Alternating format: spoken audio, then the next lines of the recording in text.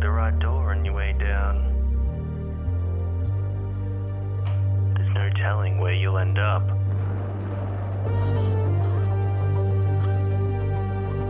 Can you make it through? To the night's end. I'll see you soon.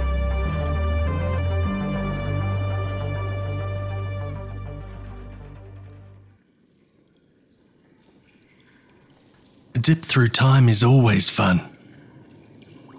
3 stories down, 2 to go. I bet you're getting a little excited about leaving this place. You have no idea, mate. I was a master in my own right before you took that away from me. I'm very keen to go and see my family. Ah, yes. Your family. Tragic. Don't worry, Jimmy. I hold no hard feelings over my incarceration. It's actually given me time to reflect and plan. Good. Because the last thing I need is another enemy. It's not been long since I got rid of the last one. Okay. On to the next one. A little one closer to my own family. Parameters of Oblivion.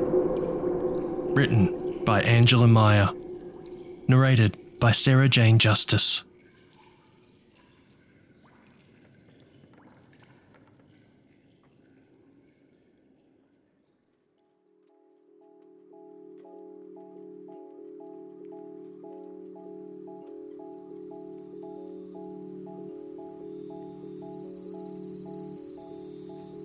I rise at dusk and watch kangaroos nibble at the edges of the property.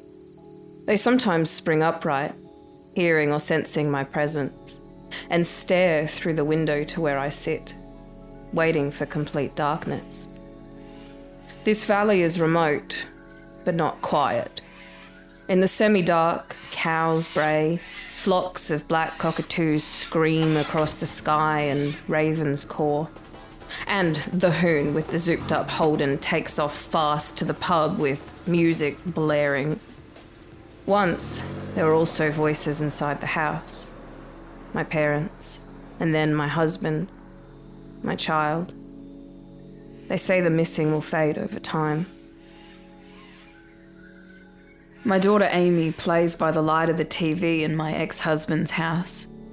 If she were to look out into the yard towards me, she might spot a tiny bent-wing bat hanging in the tree. She never does. Amy's doll's leg has popped out of its socket, and she goes to my husband's girlfriend to ask for help. I used to try to demonstrate to her how it can be fixed, and then I would hand the toy back and let her do it herself. I thought this was a better way to learn and to make sure children weren't reliant on you. But the girlfriend takes the leg and swivels the socket back into the body hole and smiles at Amy sweetly, and Amy takes it without saying thanks. There's a new addition to the house in the back room that looks over the garden. My husband's mother in a hospital bed. She smells different to the others. She has a little pump near her pillow, feeding chemicals into her body via a butterfly clip at her shoulder. Matthew now spends a lot of time in this room, on the chaise we used to have on our veranda up the mountain. I let him have everything when we broke up, knowing I was turning into what I am now. I had to pretend I didn't want anything of them in my life anymore. I told them about my lover, Lucia, as a way to make them more disgusted with me, to rush things along. I broke Matthew's heart. I alternate on different nights between the house of my former family and my former lover. Lucia's house is the same now as it always was. The mismatched ceramics and plants crowding countertops, the chrome and vintage, the velvet lounge and piles of New Yorker magazines on a dusty coffee table. She seems as timeless as I am, though I have some naivete, no doubt, about how I will comprehend her withering. I'd considered continuing to see her, but knew it would raise too many questions later on. We are better suited to dating within our own kind, apparently. And it's frowned upon to turn a human to be your companion, your bride. There's no guarantee that they'll be grateful. I only see Lucia with wine these days, but I remember how she would make her coffee. In the French press, heaped tablespoons of Vittoria, one each and one for the pot, a viscous, bitter metallic, close to blood. Matthew is reading to his mother as inoffensive, calm music plays on the small television tilted towards her bed. I only met her a few times, as she wasn't an involved grandmother. She preferred cruises and theatre. But it seems duty is duty for Matthew, her eldest child. He did always step up in ways like that.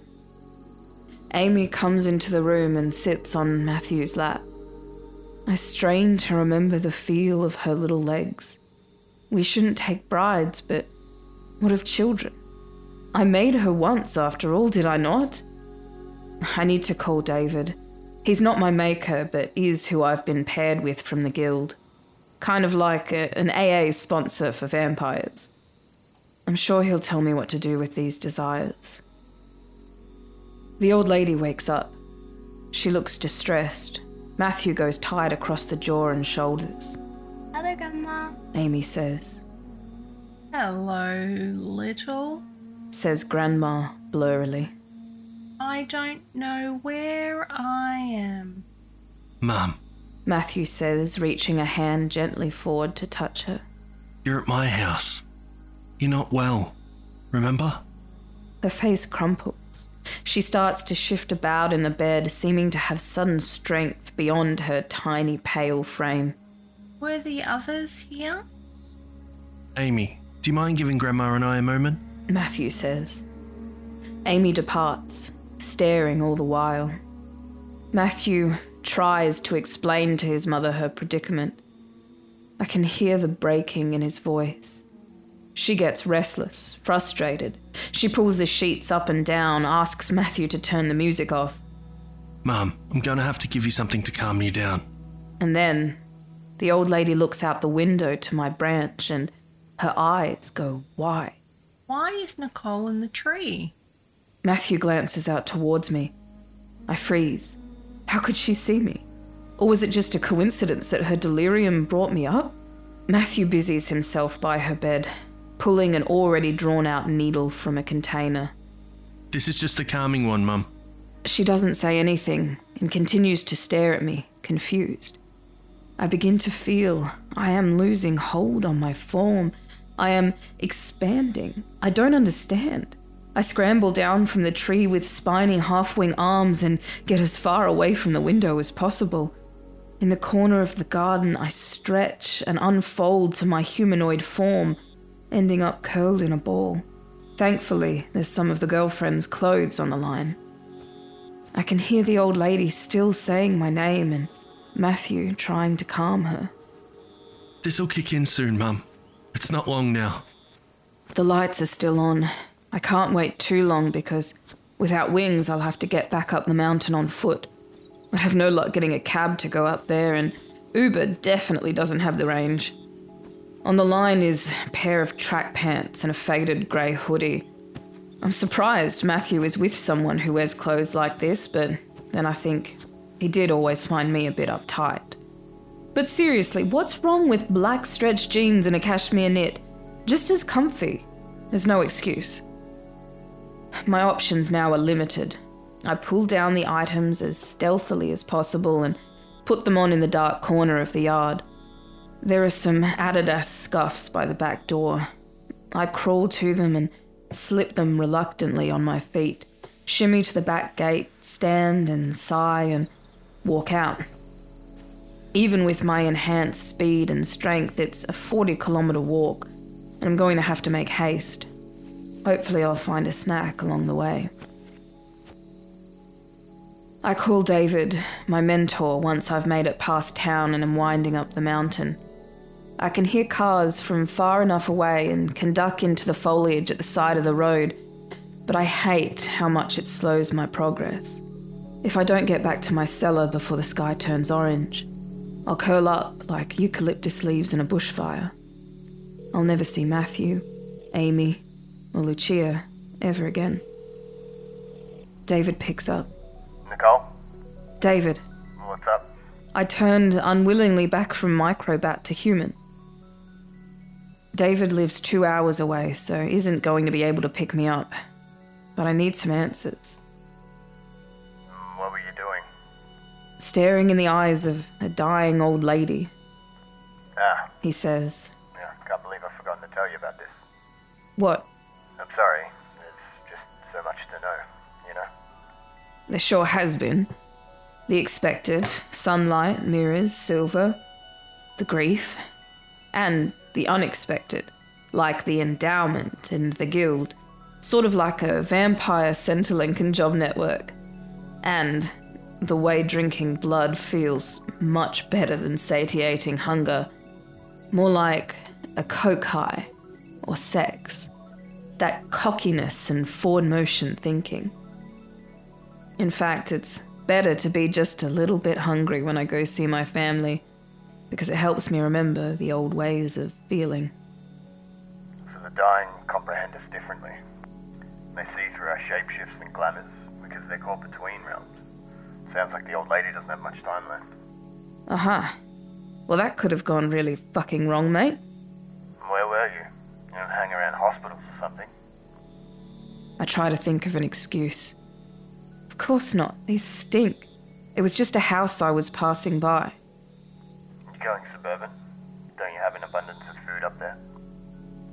Don't you wonder? For some variety? No, I don't, actually. In my experience, vamps usually settle into a pattern, a grid, like a hawk quartering nearby fields for food and coming back to the nest. It's good to have some parameters so you understand your environment and don't get caught out. Yeah. Well, I went a little further afield. It was just one night. He sighs. Well, be careful. I am, I say. Anything else I can help you with tonight, Nicole? Am I disturbing your parameters? No. You know, the guild matched us for a reason. You can be open with me. I don't know why the guild matched us. I find him authoritative but not intimidating. He attracts and repulses me in equal parts, but I feel that way about most vampires I've come across. I think about asking him about brides and children. He already told me I'd need years of adjustment before I could make any kind of decision with a clear head. But by then, my old life child won't be a child anymore, and my lover will have withered. And now I know what he bloody well told me, but...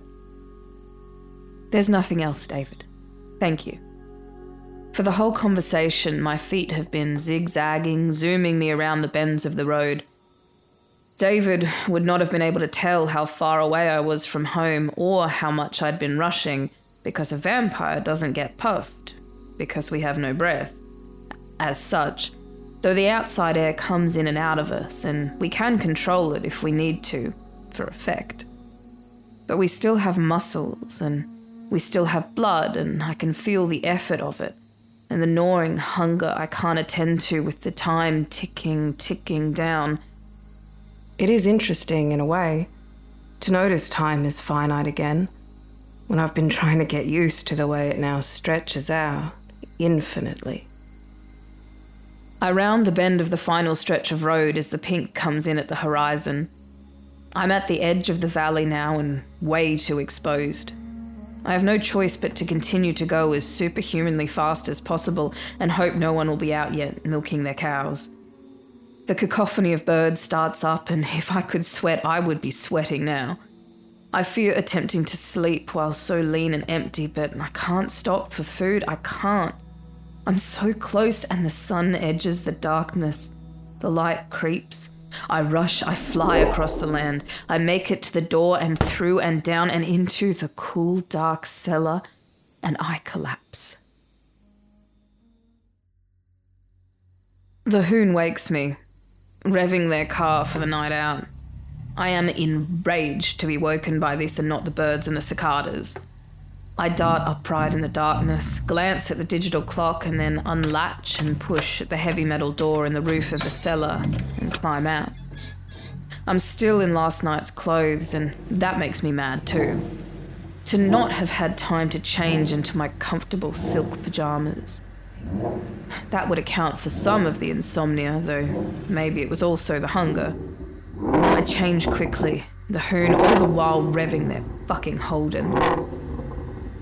I put on black jeans, boots, a woolen turtleneck and a leather jacket, and instead of moving out into the field, I bolt over the fence dividing our properties and walk up to the idling car. I knock on the window and her startled, bland little face leaps back.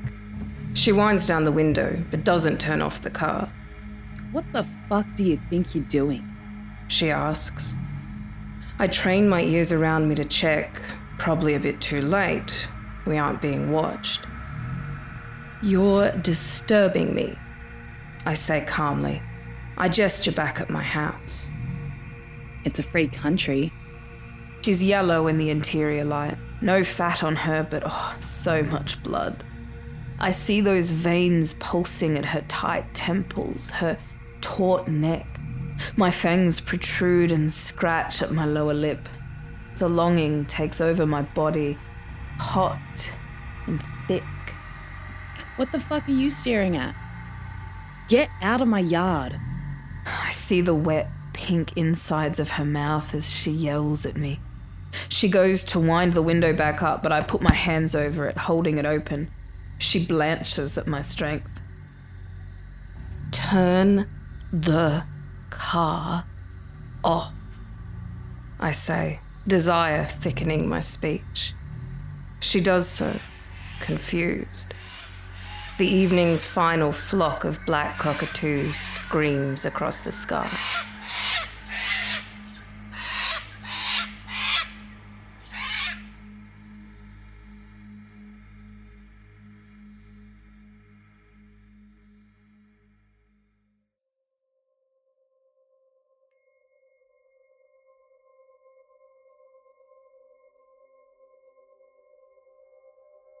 I watched The Last Man on Earth with Vincent Price for the umpteenth time. I'm trying to justify what I've done, trying to think of it as an inevitability. In the film, there is no stopping this plague. I try not to wish it could have been Amy, someone I love, someone familiar, so they could now be here and be mine. The fact that I wish that is the worst shame of all.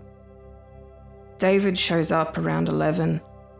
I'd considered just cleaning up the scene and hoping for the best, but it's been enforced in me how hard the guild has worked to protect itself, to protect all of us, and that if I were to ruin it, it would be like ratting on the mafia or something. I'd be forever dead. So I'd called him. I open the door and he walks in and looks at my face, and his lip actually starts to tremble. A human? Yes, I say. He sits down on the couch, hunched over in his bomber jacket, running a hand through his dark hair with its widow's peak echoing that of the great Vincent Price. He puts both his hands over his face and moans a little bit. I'm sorry.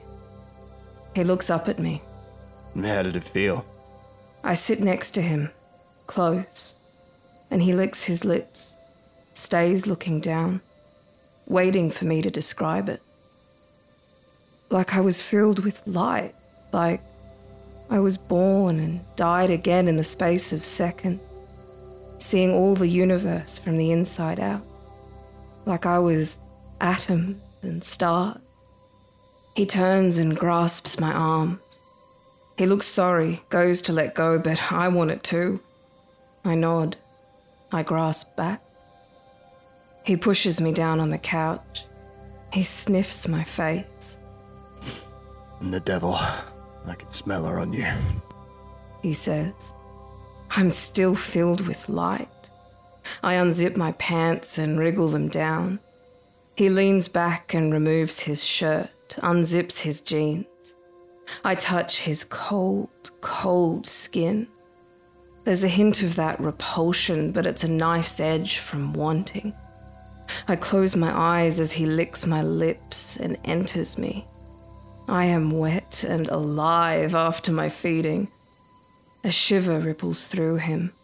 I wrap my legs and arms around his body.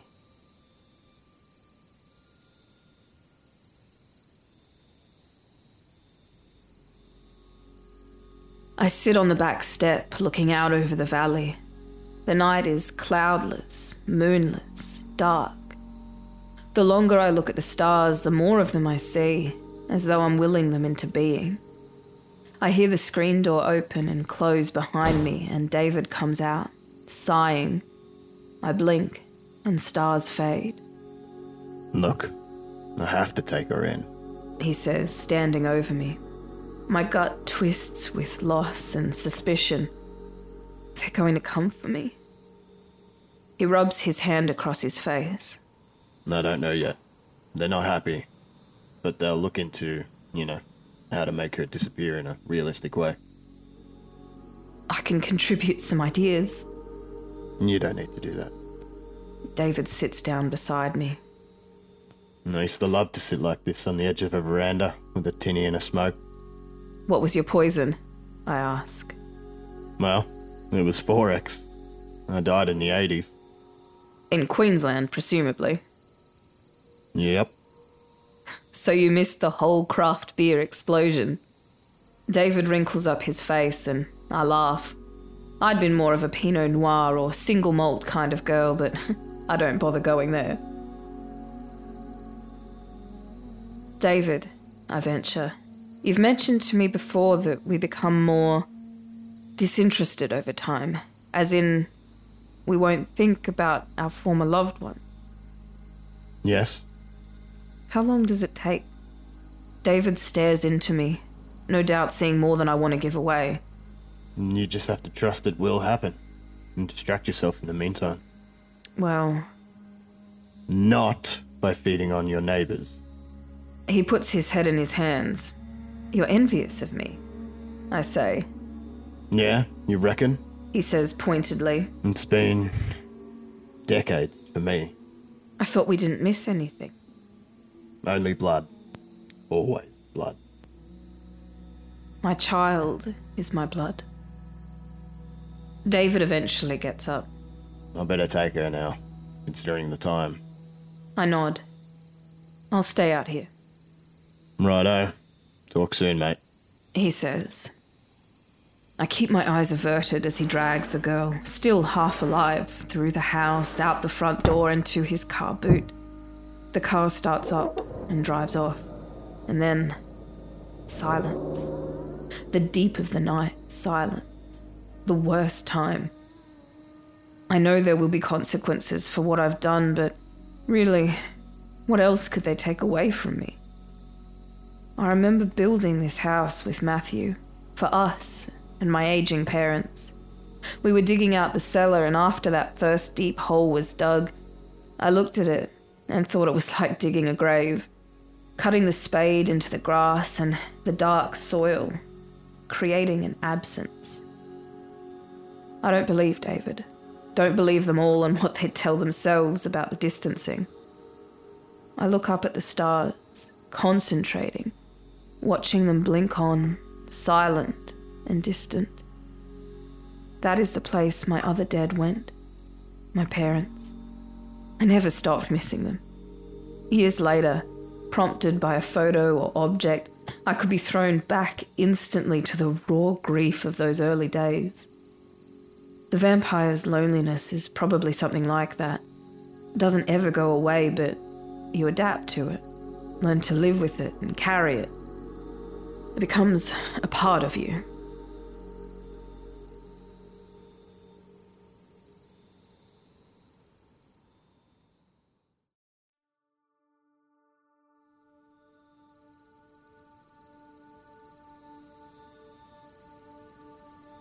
I knock on Lucia's door. I'm wearing a blue velvet suit. I've slicked back the front of my hair, Nick Cave-like. It's 9 p.m. I should have texted first, but I was worried she wouldn't reply. We do catch each other late at night with an electronic missive sometimes. But I've kept my distance until now. I'm emboldened tonight. Or desperate. She opens the door, smelling of sage and parsley seed, one of her expensive creams. Her eyes are brown and flecked with gold and deep and alive. Nicole? What the fuck? I put my hands up, submissive and unthreatening, and hot, surely hot as hell with this hair and this suit hugging my curves and the unnatural glow of my skin after having fed. Can we just talk a little bit? I thought you said we could never see each other again. She makes a block between the half-open door and the arch. You have someone here? No. And I like it that way. We did always share that penchant for introversion. Couples who share that can be so comfortable together. Quiet, headphone-clad, reaching a hand out every now and then to touch. A presence, but not an interference in each other's thoughts. In the same way, it had been amazing to have a sleeping child, with her little head resting on my lap. Connected, affectionate, soothing quiet. Are you okay? She says, I tilt my head. One of our biggest issues had been the way I burdened her, in a sense, with every emotion I couldn't express at home. I never felt good about it, but I couldn't stop myself. I never went to therapy. I didn't want someone kicking around in my head, dredging up things about my mother's breast milk running out or something. She was very patient. She is patient. She hasn't, for example, slammed the door in my face. You can come in for one drink, okay? She unblocks the doorway, shows me the light of the hall. She's wearing her favourite hippie tights and a layered singlet that shows off her collarbones and the muscles of her arms and shoulders. She's both hard and soft, a bisexual dream. Whiskey? She asks as we walk into the lounge room. Sure, I say. Not much. I don't really drink anymore. She laughs out loud. I suppose it is pretty implausible. She hands me a neat single malt in a Glencairn glass and sits across from me, crossing her legs. I see the blood pulsing in her barefoot sole. I know I shouldn't reach out to you anymore. I can't seem to control my impulses. You never could. Yeah, well, nobody's perfect. I feign a sip of whiskey. I was always able to be honest with you, to talk about my desires. It's hard now. When you break up with someone, I mean. It's hard that where there was once intimacy... There's distance. Yeah. Like even the way you're sitting there, blocking me, legs crossed, all hard in your posture, like I haven't known you. She sighs and shakes her head. You sound about 15 years old. But I never did get used to how things change after they end. You did always struggle with that. She says, more soft. That's why you never left him for me. She looks down into her own old hurts. I stare. I feed on the sight of her. I can't do this again. I have to go, I say. And I see the flicker on her face of disappointment. Well, that is certainly not like you, to not linger. She says. Everything has changed for me, more than I can explain. Is that what you came to say? I came to say that I will always love you. I hold her gaze. I don't think I said goodbye properly last time. You sound like you're going to die. I'm not, I say quickly. And I'm not trying to get you to feel sorry for me or anything. It's just that for a while I was still trying, in my head, to think of how I could make this work. But I'm different now. She looks at my face. I can tell. You look haunted. Do you want to talk about it? We both pause, smirk a little. It's an old pattern. Suddenly we're intimate again, familiar despite it all. No, I say simply. I take her hand, knowing she'll flinch from how cold mine is. She does, but I hold her eyes. Goodbye, Lulu. Find someone who treats you nice. Tears fill her eyes. Good to know she's not over me too. But I won't be back.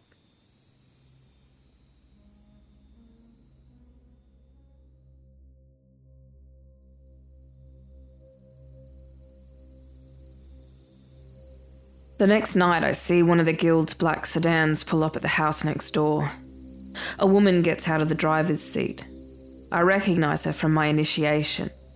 Stunning, wears boiler suits. She directs a couple of lackeys to go into the house, and then she walks over to the fence towards my place. I better go out to meet her. Evening, I say, sliding back the glass door. Hello, Nicole, she says, frowning. We stare at each other. Samar, isn't it? What's the punishment? I ask. I'm half in, half out the door. It's a blue night, low sliver moon. Let's start with this. She holds up a USB. I let her inside and she walks straight to my laptop on the kitchen bench. I lean forward and enter my password and she puts in the stick. She opens a video, filmed at the local guild bunker, which I recognize because it's where I woke up between one life and the next.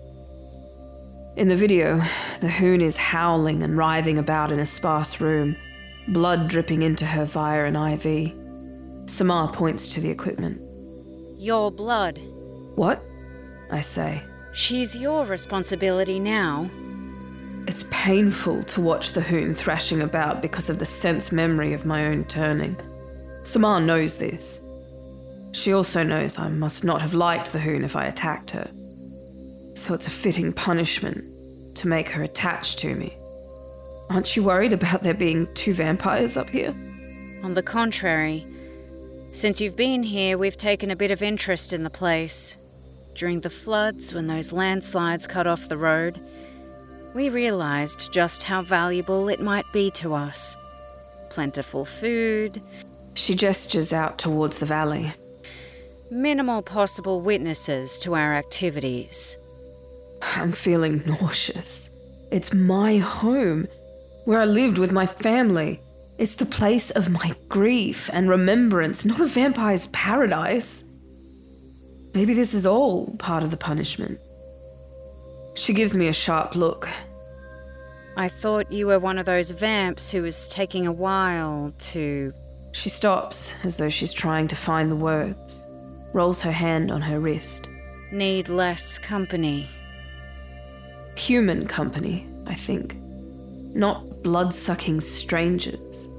I need to have room for my thoughts. If this becomes a vampire village, it'll be my eternal nightmare. It'll be a town of creatures just like myself. I don't respond. She pulls out the USB, closes my laptop for me. She needs another couple of days, and then we'll release her. You have a spare room, right? What's wrong with her place? She's too unpredictable. You remember what it's like. We'll have a couple of operatives over there in case you need help. They'll continue working on the glamour profile for the neighborhood and on the people in her life. I nod. The true horror of what I've done edges in on those last couple of words. Her family, her friends, the people she hangs out with at the pub, her parents. siblings. Who knows? I'm sure I'll find out about them. Every detail. Please, please, I think, don't have any children. Samar goes out the sliding door and my body twists with its disgusting hunger. I slip out the back door and down into the valley for a feed.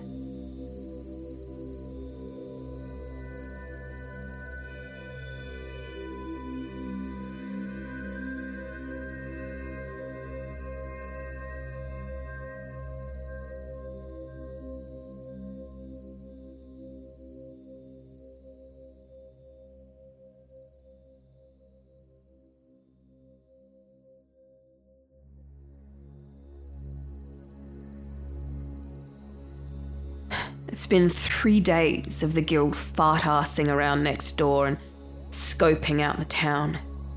I run into a short guy who looks like Danny DeVito out in the field and successfully beat him to a large marsupial. This is my territory. Doesn't their idea go against everything they've been drumming into me? That I have to become used to all the all-encompassing loneliness?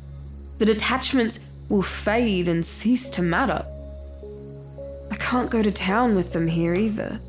Can't check on Amy and see how she's coping with her grandma dying.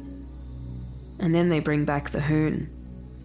She stands at my screen door with that snarly face she had even before Fangs. I don't want to face her anger, her sadness, her grief. But of course I get up to let her in. Time to get the worst of it over with. Hi, I say. Come in. I guess they've filled you in? Yeah, mate. You're stuck with me.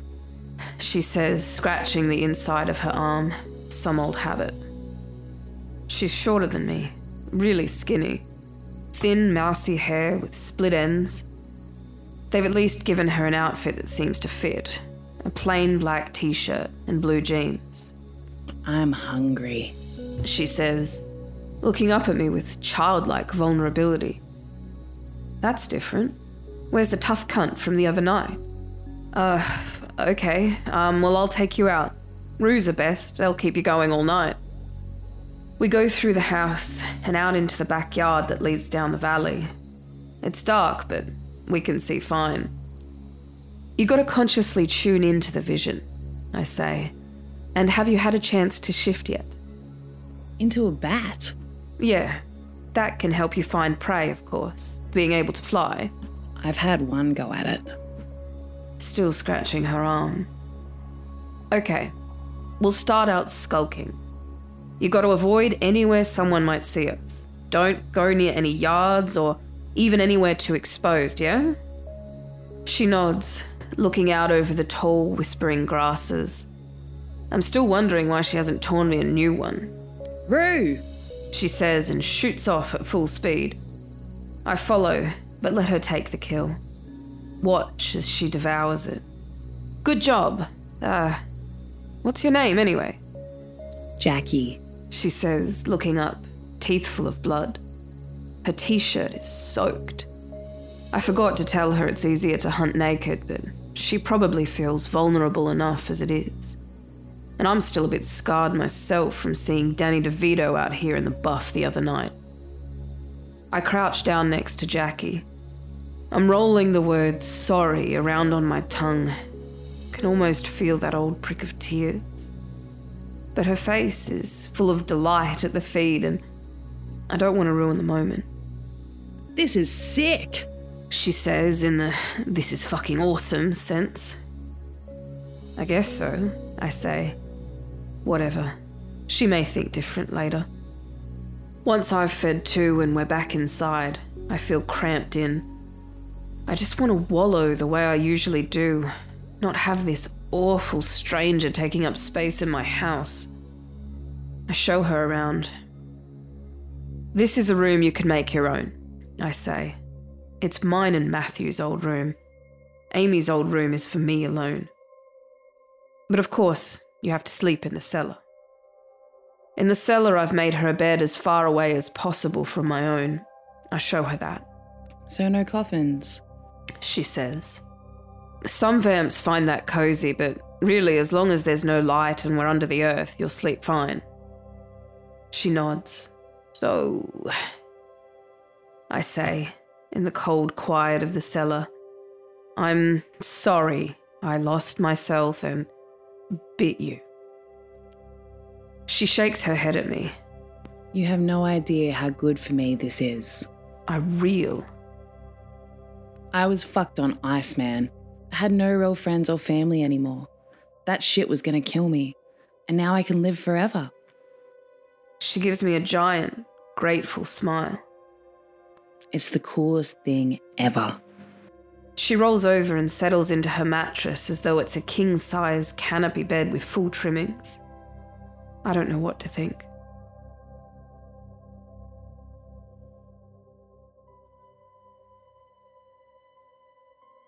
The worst thing is that she is always here, beside me in the damp valley grasses, on the couch at 4 a.m. watching movies, on the veranda daring to watch the first pink peak of sun.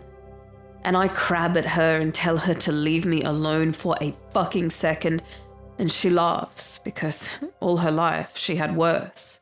I'm a kitten to her. I can't get away. There's no way of knowing whether she would rat me out, and to take her with me would be too unpredictable. So I keep showing her the ropes despite being so green myself, and sometimes David comes by and gives us a more wide-ranging lecture, and Jackie is at least decent enough to notice there's a bit of something there and occupy herself for 20 minutes every other visit. The punishment is working. It doesn't matter what she says about how shit her life was. I see her suspended in youth and full of wasted potential and the million possibilities that would have been of growth and happiness. And shit, what I had lost it over. A fucking car revving. I decide I need to work properly on what I haven't worked through. And damn these vamps if they want to just tell me I'll forget about it all and become tough as petrified wood.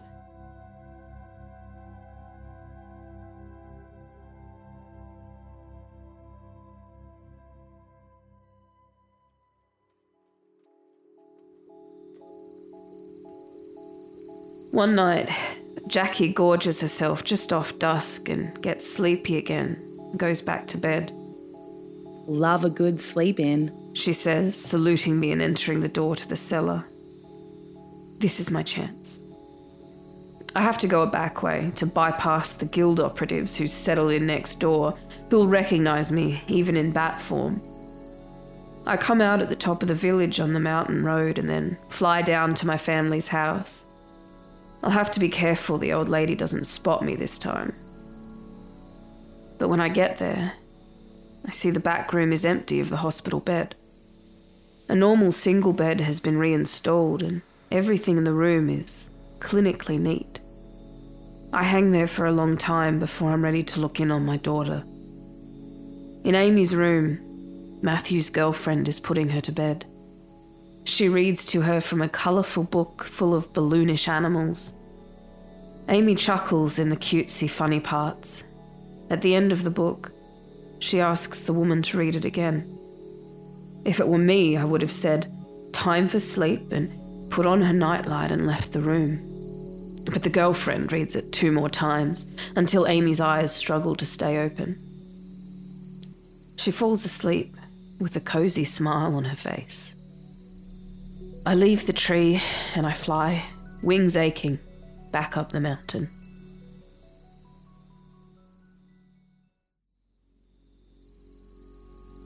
Three days later, a guild operative knocks on my door. I get off the lounge to answer it. Jackie stays, eyes fixed on Charmed. Evening, I say. Nicole. The man says. It's not the short one. This guy looks a bit like a human greyhound, barrel-chested, long-nosed. All the glamours are in place over there, and we've properly furnished the trench we dug out for sleeping. Jackie appears at my shoulder. I can go home. Yes. The long man says. I don't look at Jackie. What about the other business Samar mentioned? About the village? The man nods. You'll see us around. It's an idea we're pursuing. I imagine the little corner shop turned into an all-night cafe. Vamps hanging out by moonlight in the open, swapping carcasses and stories. No humans in danger. And a barrier, cut off from town. Jackie is twisting her pale hands together. Yes? The man asks. She looks at me. What if... Can I stay here? I hold back the smile that wants to push onto my face. Whatever you want, mate, I say casually. The operative nods. We can keep using your place as a base then. He gives a salute, 2 fingers like fangs from the mouth out to the air. Night, young bloods. We salute him back. You! Jackie yips, vamp zooming to the couch and jumping up and down on it. I let myself laugh. Let's go get a feed, I say. Jackie cracks the back door, and I follow her out to the yard. I look up and stare at the sky as the stars, one after another, wink on.